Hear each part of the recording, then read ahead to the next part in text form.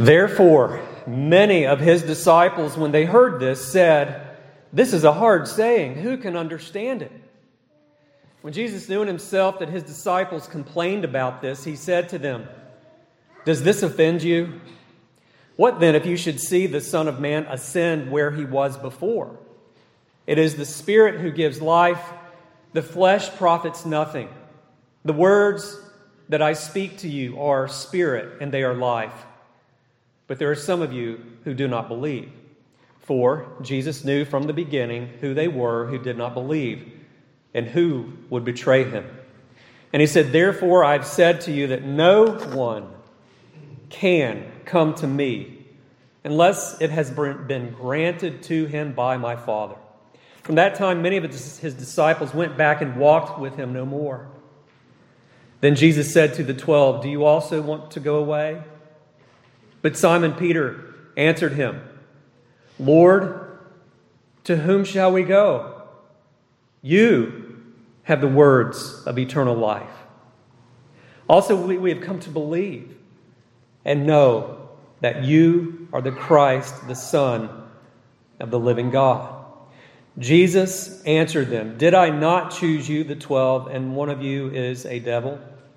He spoke of Judas Iscariot, the son of Simon, for it was he who would betray him, being one of the 12. So the reading of God's Word, let us pray together.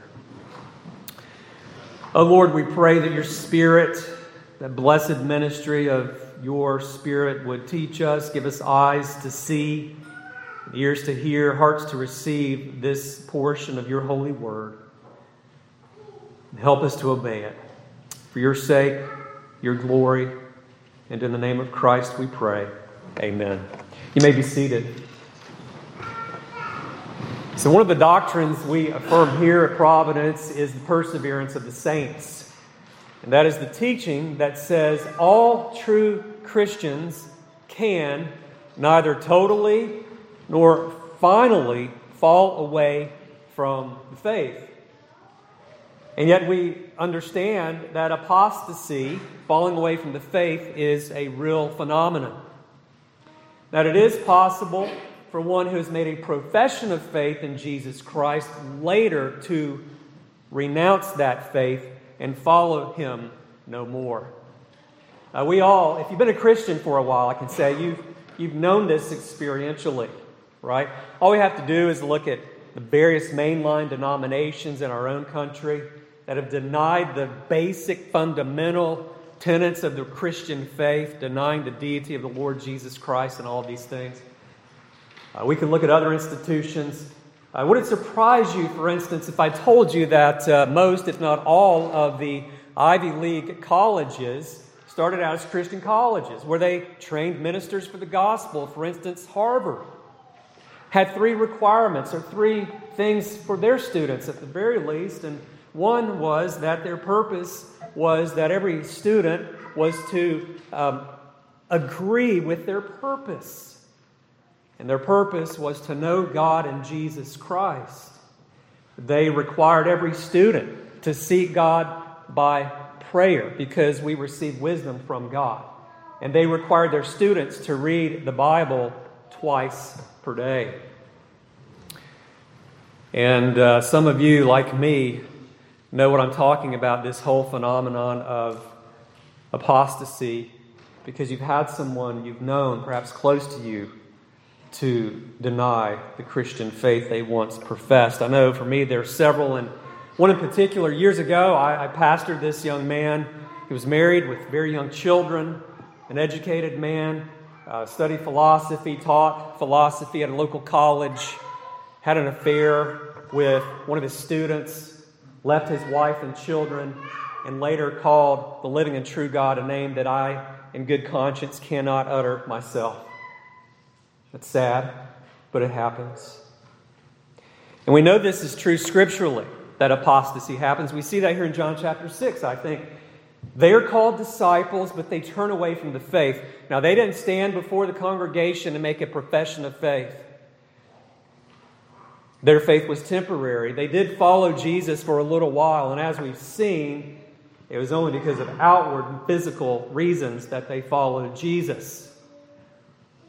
And we could look at the book of Hebrews where it addresses there those early Jewish Christians, professing Christians, some of whom were tempted to go back to Judaism, to deny the Christian faith, and go back to the old ways of the Old Testament. And so the writer there is calling them to persevere in their faith, to make that profession good, to continue in the faith. And so in this passage, we have this crucial difference. A difference between those who persevere in the faith and those who do not. A difference between those who possess saving faith, those who at one time had a temporary faith in Jesus Christ, only to leave it. And so then what is that difference? Well, as we work our way through the passage this morning, I hope we'll see the main difference between these two groups that I'm speaking about now. So what we're going to do this morning, we're going to walk through it, and then I'm going to make several applications. And so let us begin. As you recall, in John chapter 6, Jesus fed the 5,000, probably 15 to 20,000 when you include the women and children. And so he gave them bread, good bread. They followed him. They wanted him to continue to feed them, perhaps like Moses in the Old Testament. And we've looked at that. Jesus and his disciples supernaturally make their way to the shore. They end up in, I think it's Capernaum, as we're told in verse 59, in the synagogue. Many of these disciples, they follow him there, and he preaches a sermon. He gives his fourth discourse in John's Gospel. In that discourse, we've seen already, he says very hard things. He talks about eating his flesh and drinking his blood. And they, as we see in verse 60, they say, "This is a hard saying. Who can understand it?" And so John tells us there in verse 60 and following that many began to turn away. Jesus' popularity has grown. He's performed many miracles, healed many by this time in his earthly ministry.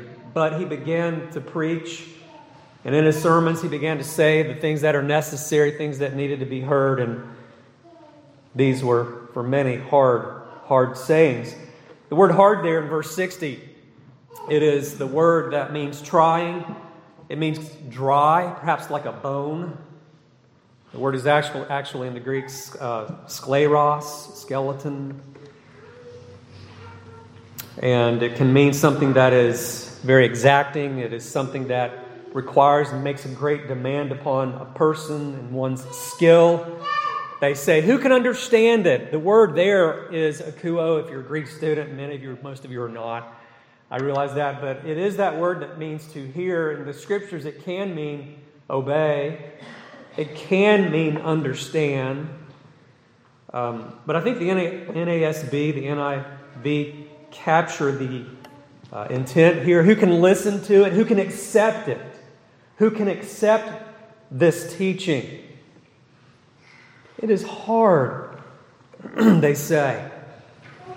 And what are they referring to? I've already alluded to this. They're referring to Jesus' discourse in the previous passage, the previous text before ours this morning, where Jesus says that he is the bread come down from heaven. You must eat his flesh. You must drink his blood. And as we've seen, Jesus there is not saying that we must physically partake, but that we must appropriate, that we must have this union with him that is so close. It is as if we were eating his body and drinking his blood, that we must have him, and that we eat him spiritually. We digest him by faith.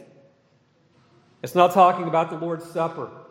Although ultimately, because of Jesus' death and that which is spoken about there, it relates to the Lord's Supper. But this is what they're thinking. And by saying that, Jesus, he told them, it's not of your works, it's by faith that you are saved. The Son of God has come down. He is going to die in your place. And therefore you must receive that work, accept and believe what he has done, call upon the Lord and thus be saved. And that was crushing to their pride. They were disciples of the Pharisees, the hypocrites, those who taught works salvation. And so Jesus taught grace by faith. But that is how salvation is received. And He is the only way to God. John 14:6 would tell us and remind us there. There are other hard sayings in the Gospels of Jesus. For instance, let me give you a few.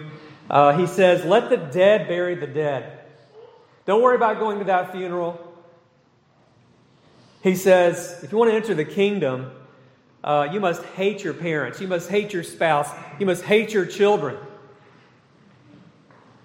He says, if you want to enter the kingdom of God, you must be perfect. He says, your righteousness must exceed that of the scribes and the Pharisees. And Jesus, of course, in the New Testament, and perhaps in history, speaks more than any other about that place called hell. Hades, Gehenna. And He has very hard things to say. Jesus is not teaching word salvation. He's not saying you shall not love and honor your parents or your children or your spouse. We have to understand what He means. Just like it is with the passage before ours where He says you must eat His flesh and drink His blood. We have to understand what He means before we can apply it to our lives. And as Christians in our day and time, we have some very hard sayings. All you have to do is read the Bible in public, or perhaps post a Bible verse on social media, and you could be canceled in an instant. All you have to do is to say to someone else, this is what the Bible says concerning gender. This is what the Bible says concerning marriage. This is what the Bible says concerning race, sexuality, and true biblical justice.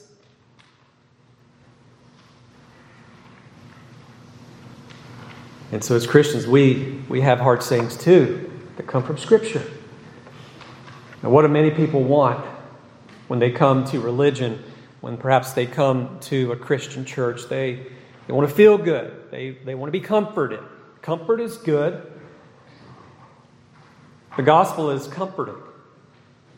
But the gospel comes after the law. It comes after our recognition, our owning of our own sins. You know, I've got a book in my library written years ago by J.I. Packer, and it's entitled Hot Tub Religion. And I don't know if he was written in the 70s or 80s. He was lamenting at the state of the church, how people want to come and feel good. They have these short, nice talks, these sermonettes, as some say, for Christianettes, and that's what they get.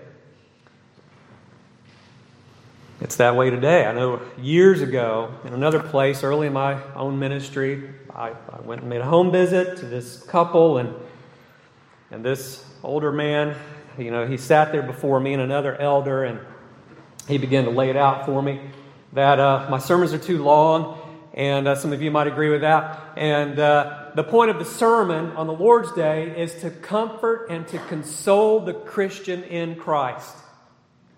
And what he meant was, that's it. And as we talked, it came out, number one, he was not concerned in me preaching the whole counsel of God, like Acts 20 calls the preacher to do. And he was more concerned really about eating the bread after worship service at the buffet rather than eating the bread of life. And he left the church. That's sad. So then, there are these hard sayings of Jesus, and they confess, they complain, they murmur, they grumbled at Jesus and His Word. And so Jesus, at the end of verse 61, He asks them this question: does this offend you? Is this a scandal to you? Does this cause offense to you? Does it even cause you to sin? Perhaps that could be a proper translation here of what is in the original. Does this cause you to be offended? Elsewhere in Matthew 13, Jesus gives the parable of the sower. The sower is the gospel preacher. He sows the gospel on various types of ground, and there are different results. The ground represents the human heart. The seed, again, is the gospel. And there's this here, this here, this here. He talks about the hard ground here. And in Matthew 13, verse 21, it says, but he who received the seed on the stony places, this is he who hears the word and immediately receives it with joy. Yet he has no root in himself, but endures only for a while. For in tribulation or persecution arise, because of the word, immediately he stumbles. There's the word, he is offended. You see, whether it's those Christians or professing Christians in Matthew 13, or the disciples with quotation marks around disciple here in John chapter 6, or Christians who make that profession, I use that word Christian loosely, those who make a profession only to deny Christ later. If they deny Him, it's not because of these, quote, hard sayings of Jesus. It's because of the hardness of their own heart. And if you're a Christian, you know the same is true of you as it is of me. The only reason, as we'll see in a moment, again, that we ever become a Christian is because of the work of God the Father, God the Son, and God the Holy Spirit. It's not because of anything good within us. Something has to happen. So in verse 62, Jesus says, "What then if you should see the Son of Man ascend where He was before?" I mean, talk about another hard saying. He's asserting His deity once again. Earlier He said He is the bread who comes down from heaven. He is God. He is deity. He's the second person of the triune Godhead. And what if you were to see Him go back to heaven? That's what He's asking them. Would you believe then? Maybe, maybe not. Or would it be even harder for you to comprehend, to receive it? That's what He's saying. And so He says there in verse 63, it is the Spirit. The word Spirit there is pneuma. If you look at the end of the verse, there it is again. The words I speak to you are Spirit. It's the same Greek word there. And one has the word the definite article. The other does not. Why do I mention that? Because one, in most translations, is capitalized. Another one is not. So the question is, when Jesus says, it is the Spirit who gives life, is He talking about the Holy Spirit? Or is He talking about the Spirit in man, the soul in man? To which I would say yes. You know, the Spirit is the one hovering over the waters in Genesis 1. He is the one bringing things to life in the first creation. And it is the Holy Spirit, John chapter 3, the one by whom we must be born again, that gives spiritual life, that brings life to the new creation. But as James 2 says, in verse 26, for just as the body without the Spirit, the soul of man, for just as the body without the Spirit is dead, so also faith without works is dead. So what is Jesus saying here when He says in verse 63, it is the Spirit who gives life, the flesh profits nothing? Well, there's this contrast between flesh and spirit. And I think what He's saying is, stop thinking that I am saying to you, eat my literal flesh, drink my literal blood. For the flesh, in that sense, even my own flesh, in that sense, profits you nothing. But it's the Spirit that gives life. So as the body without the Spirit is dead, that's the way it is. In other words, Jesus' body must have been accompanied and joined to His Spirit as the second person of the Godhead. The two natures coming together, not confused, not combined, but they come together in one person, the mediator, Jesus Christ. And so as the older theologians say, the human nature of Christ has all of its quickening virtue from the divine nature. And so then if you look there, he says, the words I speak, verse 63, the words that I speak to you are spirit and they are life. They are spirit, they are spiritual, they are metaphors. Jesus elsewhere says He is the door. Does that mean He's a literal door? No. It means that He serves as the door. And when He says He is the bread of life, He's giving us a picture. He's giving us an analogy, a metaphor, a figure of speech. The words He speaks are spirit. However, when they are understood properly and when they are received and believed, they become instruments of salvation to the one who believes them. And so then John says, in verse 64, but there are some of you who do not believe, for Jesus knew from the beginning who they were who did not believe and who would betray him. This goes back to John chapter 2, verses 24 and 25, I think, where again we continue to see this. Jesus knew what was in man because he's God. Jesus knew what's in the hearts of men. And so it is today. As Hebrews 4:12 says, there's no creature hidden from his sight. And so Jesus was not caught off guard. That's the implication here. Jesus knew what was going to happen. Guess what? He preached it anyway. He taught it anyway.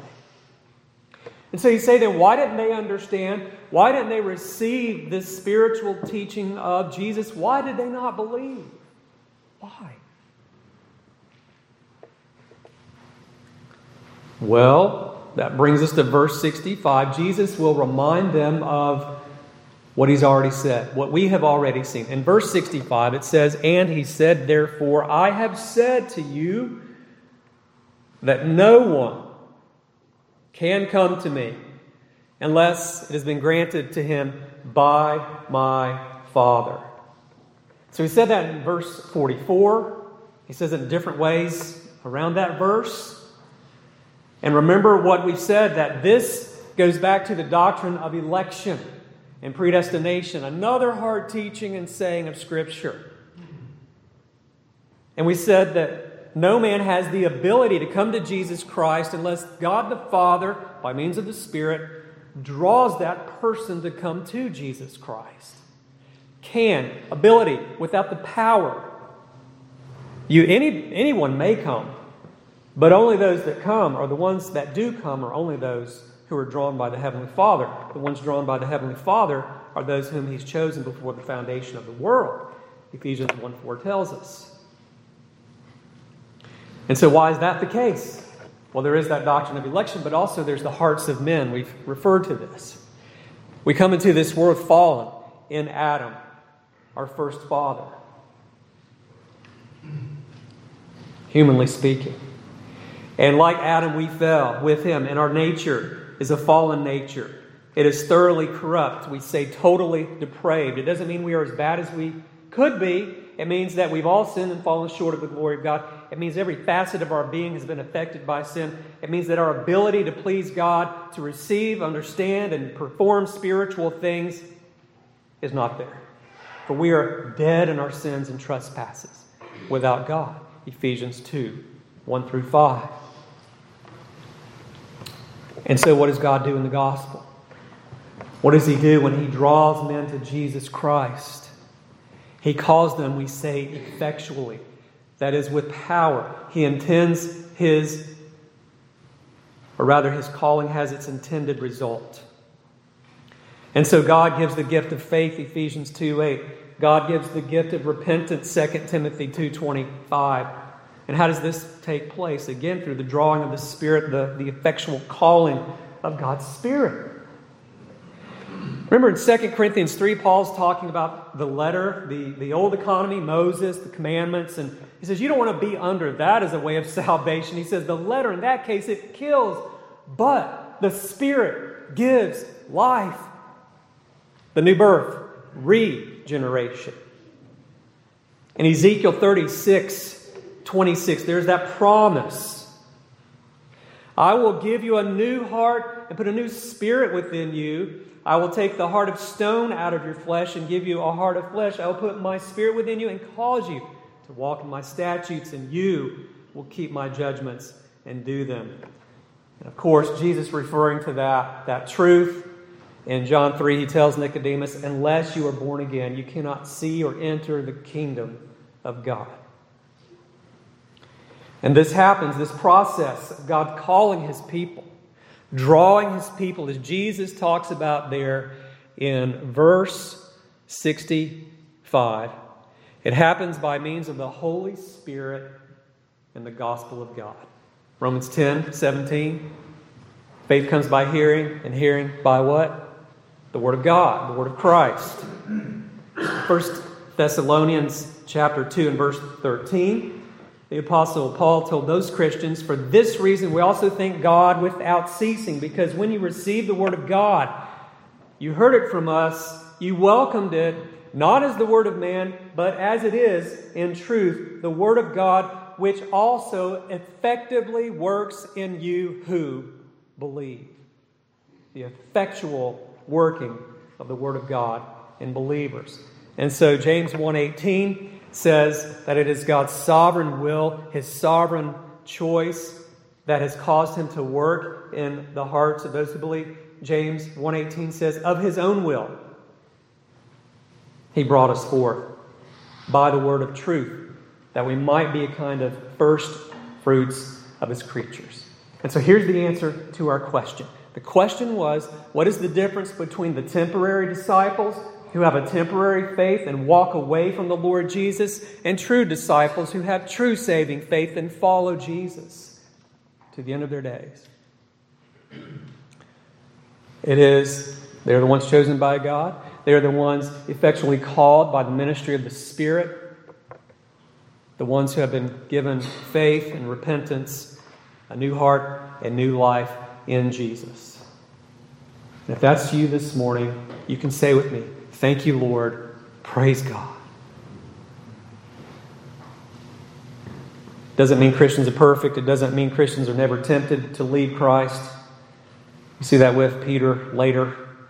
But then the Spirit comes upon him in Acts chapter 2. He becomes a mighty force for God. Even then, he's not perfect. I identify with Peter. Wish I identified more with Paul. Of course, Jesus is the one we should most identify with, no doubt.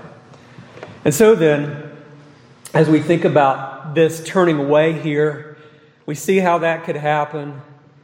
And 1 John really sums it up nicely for us. In 1 John 2:19, the apostle there, the one who gave us this gospel, says, they went out from us, but they were not of us. For if they had been of us, they would have continued with us, but they went out that they might be made manifest, that none of them were of us. Now be careful when you read that verse.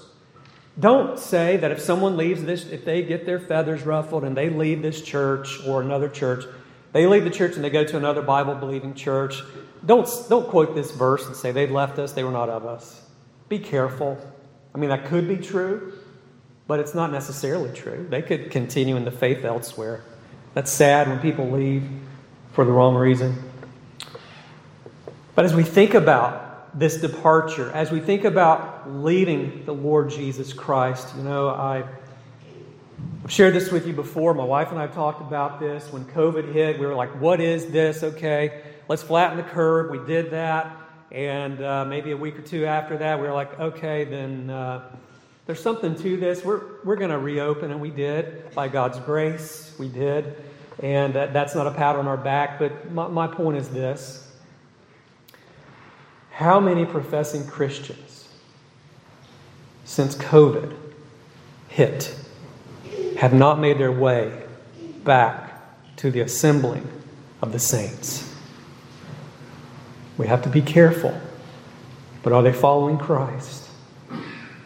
Pestilence has been with us since the fall. And measures have been taken, no doubt. But as others have noted, I agree with them that COVID has been something of a sifting. Just as persecution can be something of a sifting in the church of Jesus Christ. And so in verses 67 through 69, we see that Jesus' disciples, they're determined to stay with Him. In verse 67, there's the question. Well, in verse 66, it says, from that time, many of His disciples went back and walked with Him no more. Then Jesus said to the 12, do you also want to go away? I mean, can you imagine Jesus turning to you and saying this? And so Peter, naturally, being the spokesman for the 12, he steps forward without hesitation. He says in verse 68, Lord, to whom shall we go? You have the words of eternal life. Also, we have come to believe and know that you are the Christ, the Son of the living God. Literally, the Holy One of God, the Hagios of God. It goes back to the Old Testament, the promised one in Isaiah and so forth. You are the one. We see this. We know it.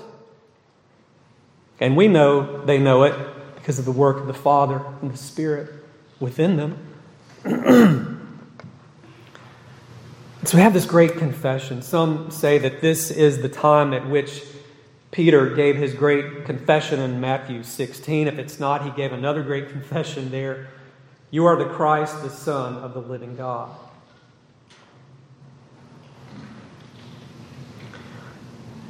And so then in verses 70 and 71, we learn there that Jesus warns Peter, and he warns us today, concerning Peter's circle.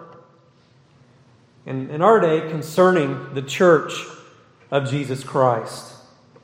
And we could say what is the visible church of Jesus Christ, the way we see the church of Jesus on this earth here and now. If you look at it, Jesus asked the question, or rather in verse 70, he makes this statement, "Did I not choose you, the 12, and one of you is a devil?" What? One of you is a diabolos, a slanderer, a liar, of your father the devil. Well, John gives his commentary. Verse 71, he spoke of Judas Iscariot, the son of Simon, for it was he who had betrayed him, being one of the 12. So Jesus is letting Peter know there is even one in your midst, in this small group, that is a devil. He's not truly believed. He will never believe. And as the Scripture says elsewhere, he is the son of perdition. It would have been better if this man had never been born. Why? Because for a few coins, he will trade in and hand over Jesus to the officials so that he may be crucified. Judas is the example of an apostate. There he is in the midst, letting others know, or giving the appearance, I should say, that he is on board with them, playing the hypocrite, playing the actor, pretending to be a Christian when in his heart he's saying, you know what, I think I'm with those other disciples. I'm not really buying this. That is a demand upon my life. I don't think I'm ready for it this time, but if I depart, then all these, my friends, they're going to speak and think ill of me, and just not ready for this yet. Well, Jesus here teaches us that in the visible church, we have a mixture of those who are truly Christians and those who are merely professing Christians. Our own doctrine teaches this. The Reformers taught this. In the Westminster Confession of Faith, talking about the church, it says, all those who profess the true religion and their children are members of the visible church. And then it says that visible church is subject to mixture and error. Not every church is perfect. There is no perfect church. The OPC is not the only perfect church. It might be the odd and peculiar church, but it's not the only perfect church. But also it's full of various types of people. We hope mainly true Christians, but there will be some who are not true Christians. In the Scriptures, the Bible talks about this. It talks about the kingdom of God on earth. It talks about the visible church as being composite of wheat and chaff. It compares the church to a field where there are tares among the wheat, a net that gathers bad fish together with the good, and a great house wherein there are vessels of honor and vessels of dishonor. And so as we think about these hard sayings of Jesus, let me make several points of application for you this morning. First of all, we see here the need for biblical interpretation. The biblical interpretation of the Scriptures. We call that hermeneutics. If you ever see that word, that's what that means. The right interpretation, the art and science of biblical interpretation. The infallible rule of the interpretation of Scripture, we say, is the Scripture themselves. I mean, we can take other passages of Scripture and interpret them and interpret this present passage of Scripture in light of those. So when there is a hard saying, when there is something even difficult to understand, we interpret that in light of the easier, more plain passages of Scripture. We have to understand the grammar, the context. Remember, the three rules of biblical hermeneutics in one sense is that of real estate. Location, location, location. Look at the Bible in its immediate context. Then look outside of that context a little more. Then look throughout the whole Bible and make sure what you are saying, it says, doesn't contradict those other things, but agrees with it. We have to understand metaphors, figures of speech. I mean, if we didn't, we would commit the error of Roman Catholicism, transubstantiationism, that the substance of the bread, the substance of the wine is transformed into the literal body and blood of Jesus Christ. They get that from this text. Second, we should acknowledge that there are hard sayings in the Bible, and we shouldn't shy away from them. You see, that's why we try to preach the whole counsel of God. I don't preach through John's Gospel and skip chapter 6. I must wrestle with it. If I don't quite understand something, I will confess that. Hopefully, Lord willing, I would. But the pastor is to preach the whole counsel of God. And when you read the Bible, you shouldn't treat it as a fortune cookie, pulling a verse from here, pulling a verse from there, and just reading that verse out of context. The Word of God does not return void. I'm not saying He couldn't use that. Maybe He has in your life, but ordinarily that's not the way. The Bereans, they studied the Scriptures to see if these things were true. We're called to study the Word of God and so forth. Third, Christians ought not to be caught off guard when others initially do not accept gospel truth, or when they accept it, they later renounce it. In other words, apostasy should not catch you off guard, Christian. The rejection of the gospel should not catch you off guard, nor should apostasy. We should have sorrow for those who reject the gospel and apostatize. We see that here from our text. And again, in our day, we have many hard things to say. Just the Reformed faith, we talk about the sovereignty of God. We have a high view of God, a low view of man. Self-esteem, self-love is sin. And then we are to have love for God. He is to be the one to receive all the glory. That's our chief end. And so if that's the case, we're to be a humble people. It's not all about us. Our authority is the Word of God. We appeal to Scripture, the Scripture alone. Not science, not the words of men. They might shed light, but the ultimate authority is the Word of God. And so you appeal to Scripture. Some people are like, nope, no thanks. I don't want to hear that. We can go on and talk more and more just about those things. We must be fools for Christ. It's going to cost you if you follow the Lord Jesus. You know, I remember early in my ministry, again, the Lord put me through the sifter at that time, and I'll be honest with you, I've been called a jackass. In a Bible study, someone asked me the question about Christian burial versus cremation. I gave them what I thought was the biblical answer. It's okay, we can disagree. I'm on certain things, and this older Christian in the Lord, I think this woman was a Christian. I grew to love her. And I laid out, okay, in Scripture you see the burial of the godly. They purchased land for the burial of their spouses. You see the care with which the disciples handled the body of the Lord Jesus. You look at burnings in Scripture, it's usually a heretic or some wicked person, unrepentant, and so forth. So you don't want to get cremated. Maybe I've said something hard for you this morning. Don't call me a jackass.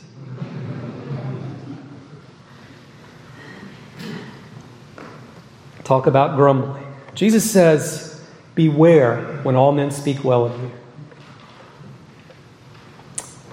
And then last this morning, what is your answer to Jesus? Do you also want to go away? May you say with Peter, Lord, to whom shall we go? We shall not go to the world, a world that is dead in its sins and trespasses. We shall not go to the philosophers. The Apostle Paul in Acts 17 says they're merely groping in the dark after you, after the truth. We shall not go to Confucianism. We shall not go to Buddhism, Hinduism. None of their prophets have risen from the dead. They do not have words that give life. Lord, only you, Jesus, have life. We will not go to our sports heroes. They can run the bases best of all. They can kick the greatest field goals and so forth, but they do not have words of life. And Christian, when you're tempted to go away from the Lord, to throw in the towel, to leave it all, when you're fed up with the church because of all those sinners, remember yourself and remember the words of our Lord here, and remember the words of Peter. You and you alone have the words of eternal life. Amen. Let us pray. Our Heavenly Father, we are thankful for giving us these ancient yet living words that do bring life to your people. We pray, O Lord, that we would follow you all our days, even though we do so imperfectly, and that at the end we will hear, well done, good and faithful servant. We pray in Jesus' name. Amen.